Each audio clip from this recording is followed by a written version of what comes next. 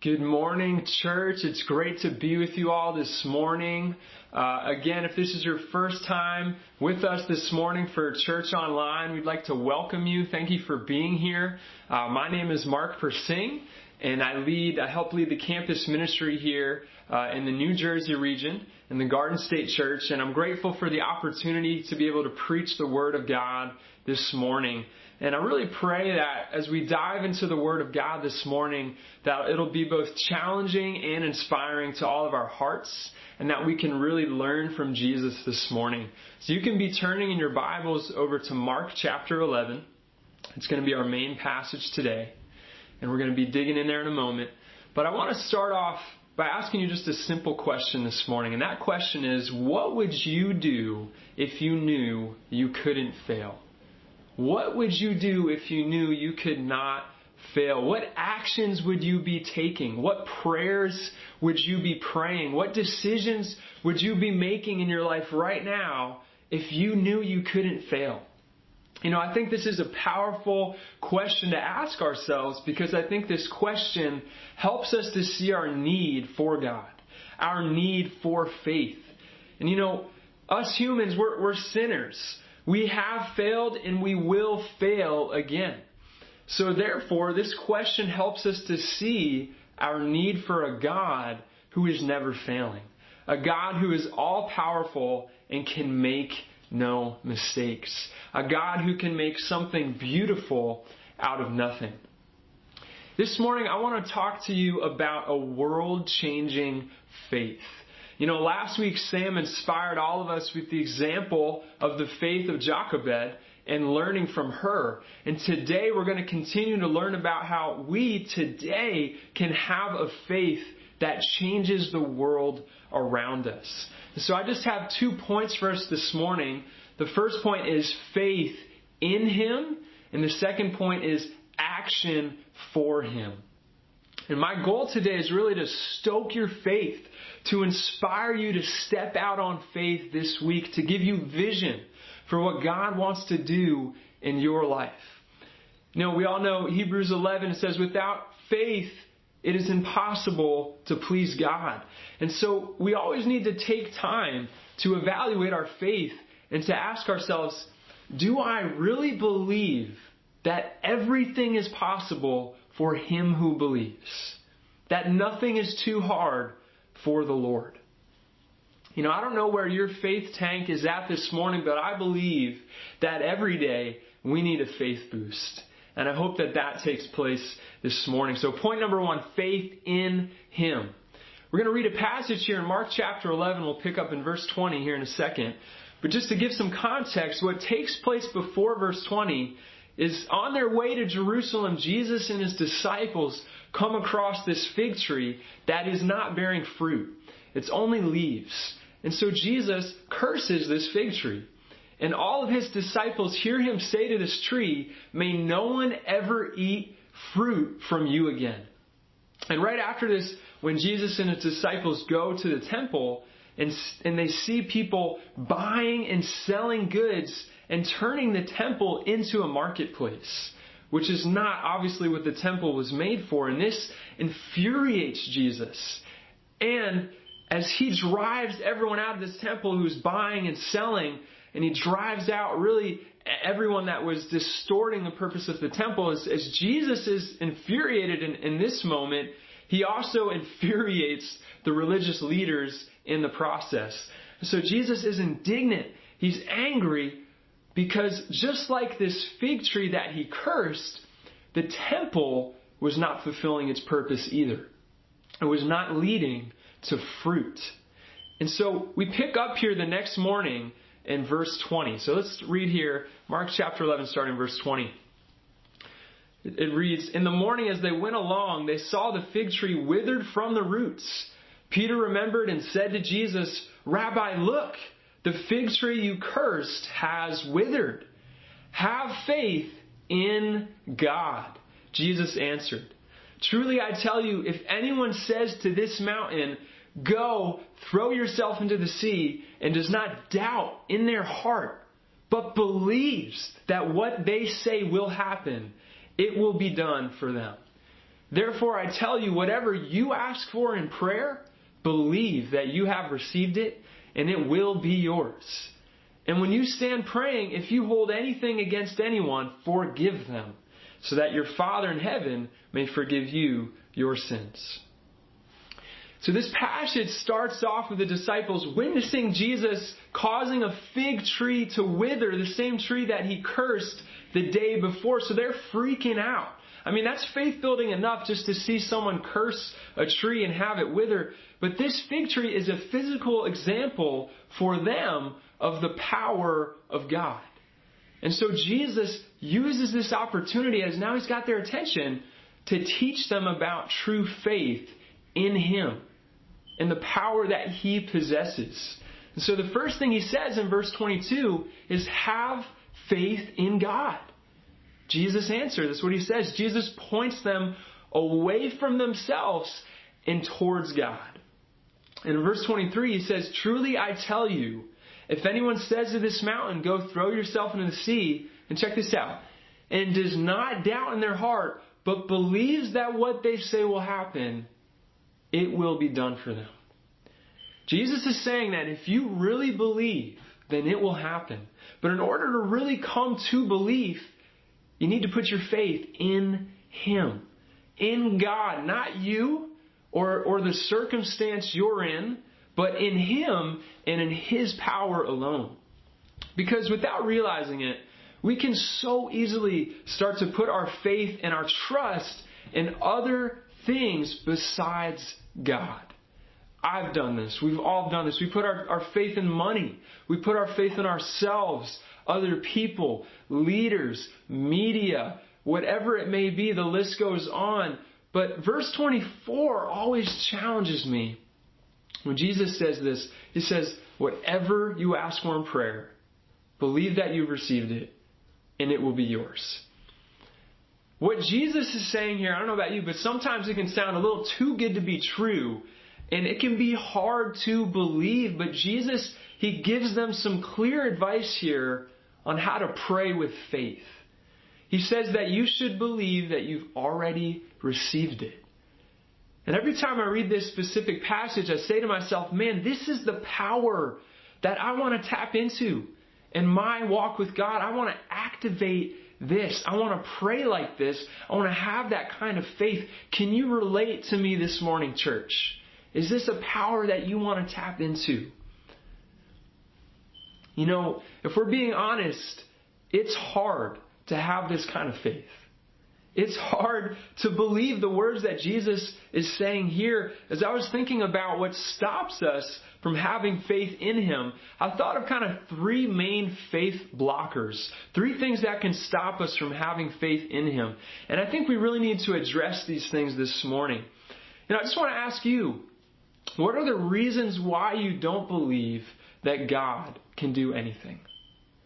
You know, here's some three reasons that I thought might be factors. There's probably more, but here's three faith blockers. One is the past. Two could be we've just never seen it done before, what we're praying about.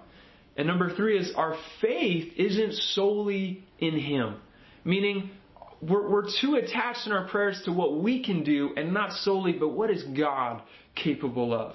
What can God alone do?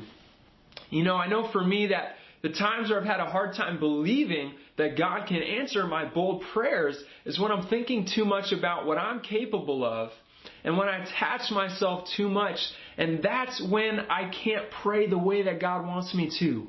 And I can't believe the things that God wants me to believe that he can do in my life, and as I'm trying to help other people come to know Jesus. But I want to ask you, what is challenging your faith right now in your life? What's going on in your life right now that it's hard to believe that God can change it, or that God can make a move? I love that Jesus says here in verse 20, again, this is our first point. He says, have faith in God. Man, it's way easier for me to have faith in God than it is to have 100% faith in myself. Yes, we're tempted to rely on ourselves, but I'm insecure. I've made mistakes. I've hurt people. I get confused. I get rattled, but God doesn't. God is perfect. God is almighty. And so I should put my trust in Him. And it's easier to put my trust in a perfect God, perfect being, than it is to put my trust and faith in myself. Once we bank all of our prayers on the power of God and what He's capable of, only then are we able to have a world-changing faith that is pleasing to God. A faith that literally affects the lives of those around us because we're putting our faith in Him and not other things. Because when our faith is in Him, it will lead to action for Him, which leads us to our second point, action for Him. Turn over to James chapter 2. We're going to read here starting in verse 14. We're all familiar with this passage in James about faith and deeds. And we got to learn this morning that, amen, we got to do that first step of kind of stripping away any other things we're putting our faith in. But once we do have that faith in Him, it's got to lead to action. So let's read here, James chapter 2, verse 14. He says, "What good is it, my brothers and sisters, if someone claims to have faith but has no deeds? Can such faith save them? Suppose a brother or sister is without clothes and daily food. If one of you says to them, 'Go in peace, keep warm and well fed,' but does nothing about their physical needs, what good is it? In the same way, faith by itself, if it is not accompanied by action, is dead. But someone will say, 'You have faith, I have deeds.' You believe that there is one God? Good. Even the demons believe that and shudder." Wow. It's a challenging scripture, always stirs my heart. But I mainly just want to focus on what he's saying here in verse 17. He says, faith by itself, if it is not accompanied by action, is dead. Man, that's convicting.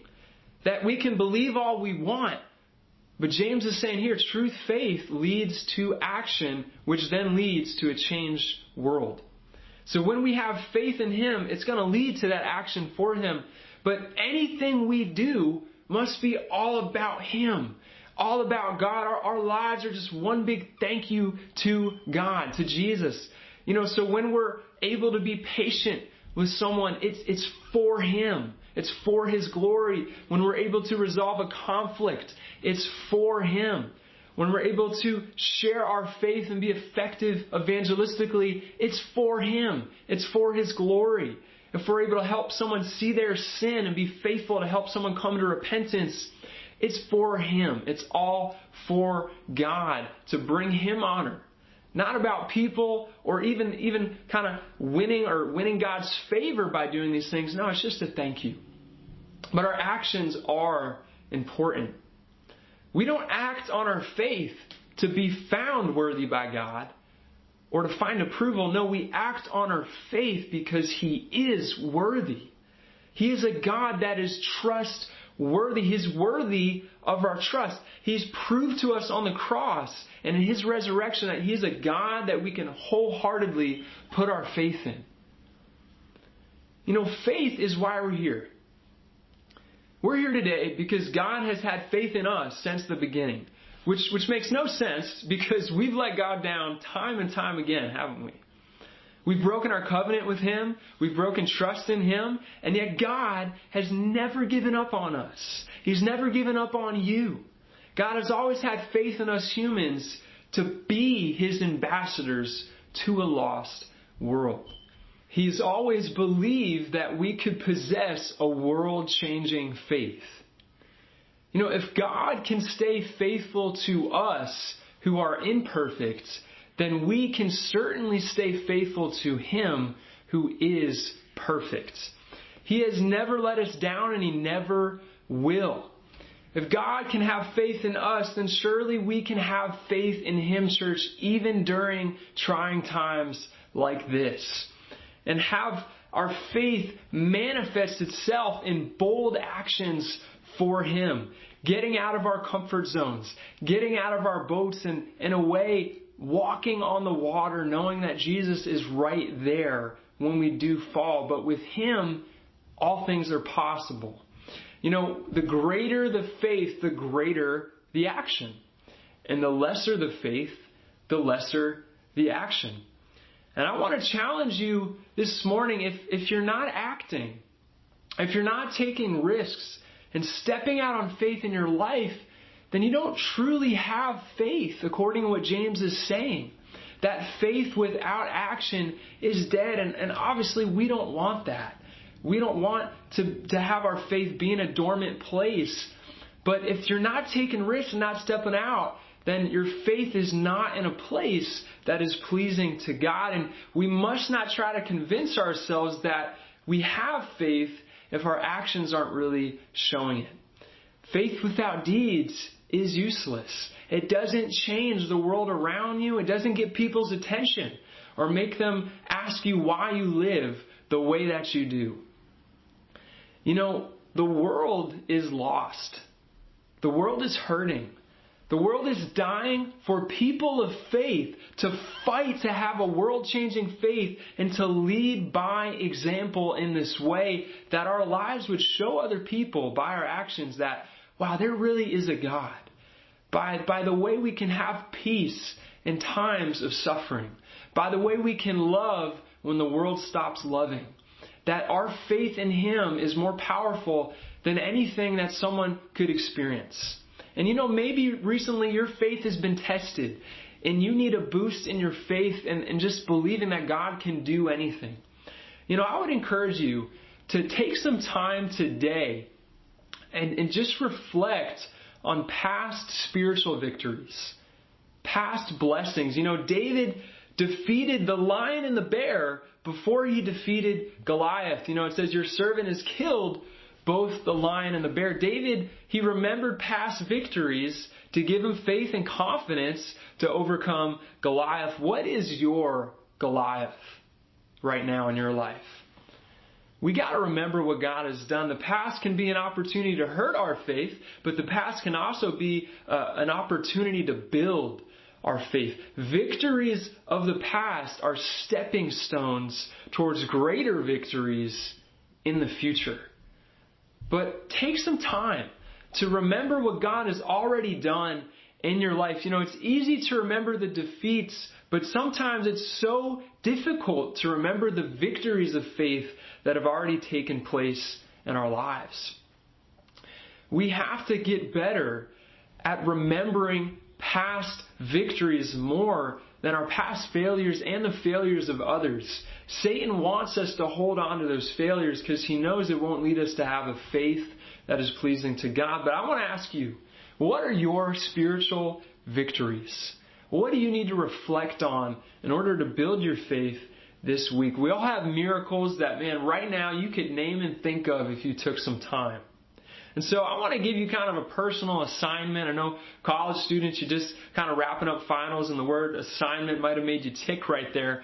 But I want you to today or sometime this week to journal and write down 5 miracle stories, victories of faith that have happened in your life. It could have been years ago, decades ago, or just last week. But take time to write down those 5 faith-building stories. And in your small group, whatever your small group is in your church, have a time to share those stories, to stoke each other's faith, to remind each other of what God is capable of when we put our faith in Him.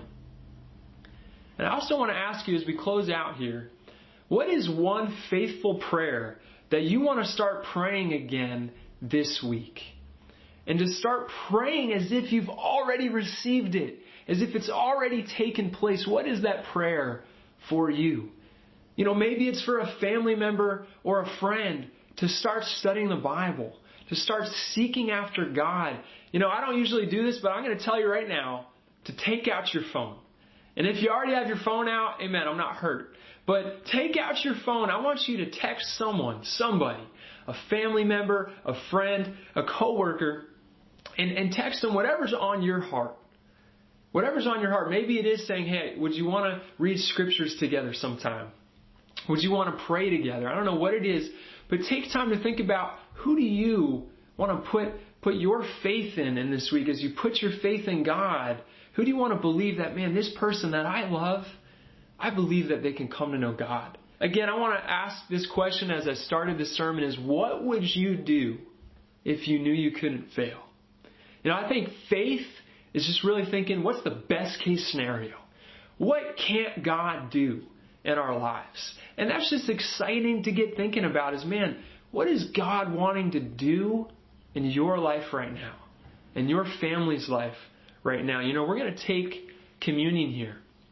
And as I was mentioning before, man, Jesus, He took a risk on us. He stepped out on faith as He went to the cross. He knew that He would die and that He would resurrect, rise from the dead. But He knew that people like you and me could decide to not follow Him.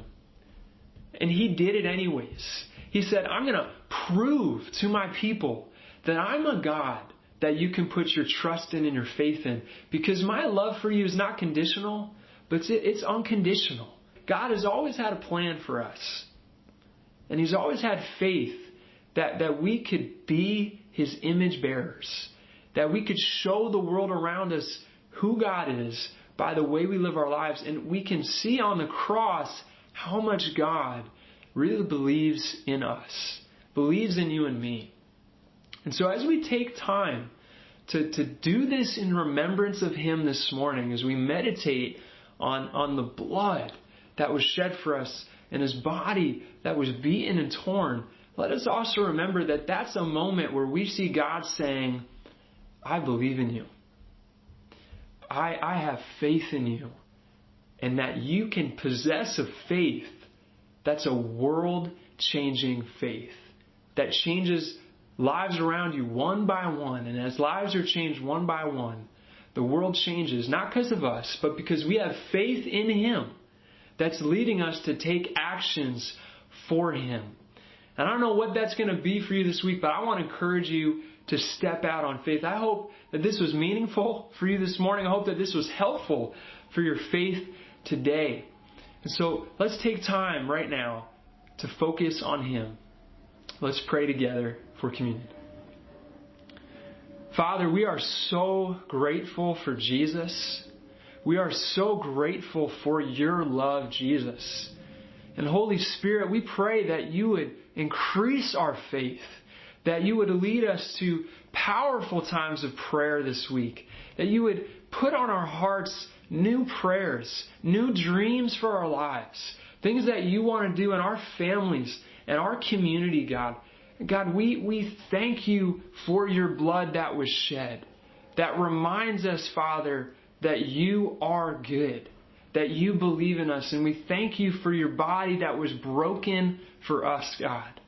God, we pray that we can really meditate on you right now and think about your love, and that your love would lead us to love others. We love you. We thank you for this time. Praise in Jesus' name. Amen.